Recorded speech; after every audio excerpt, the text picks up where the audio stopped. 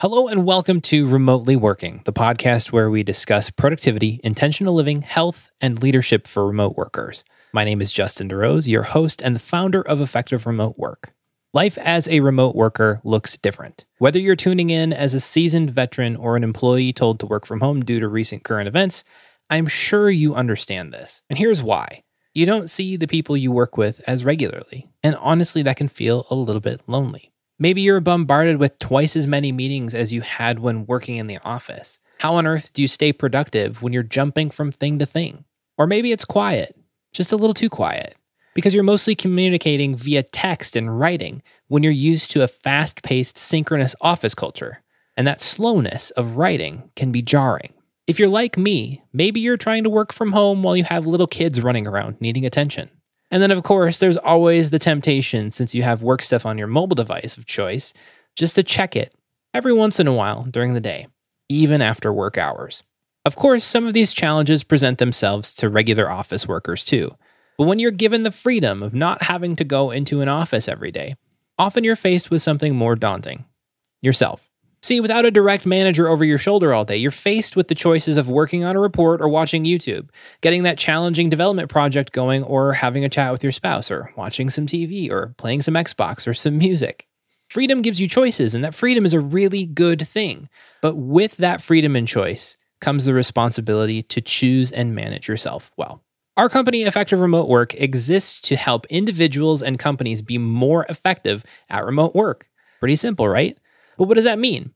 Well, it means by managing yourself well, by making better decisions for your time, energy, and attention.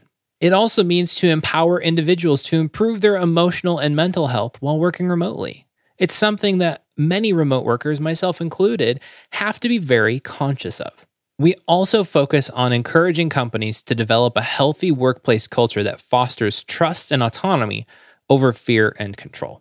This podcast, Remotely Working, is a resource dedicated to specifically helping remote workers be more effective in these areas. So what can you expect out of Remotely Working? We're going to release episodes on a weekly basis. They'll be 30 minutes or less, as we want to value your time. Long podcasts can often have a low signal-to-noise ratio, so we want to give you quality, concise advice and conversations that you can use right away. We're also going to launch topical deep dives, where for 4 episodes we'll explore a specific topic area relating to remote work. These will round out with Q&A and comments from you, so be ready to tweet and email us with your thoughts and feedback. Lastly, we're going to have guests, both thought leaders and seasoned remote workers who can share from their lives. I can say that I've been thinking about this podcast for the last year or so, and I'm quite excited to start this journey with you. If you have any topics that you'd like to see covered or guests that you'd like to see on the show, you can reach us one of 3 ways. You can @message us on Twitter @EffectiveRemote. You can post to Twitter using the hashtag AskERW.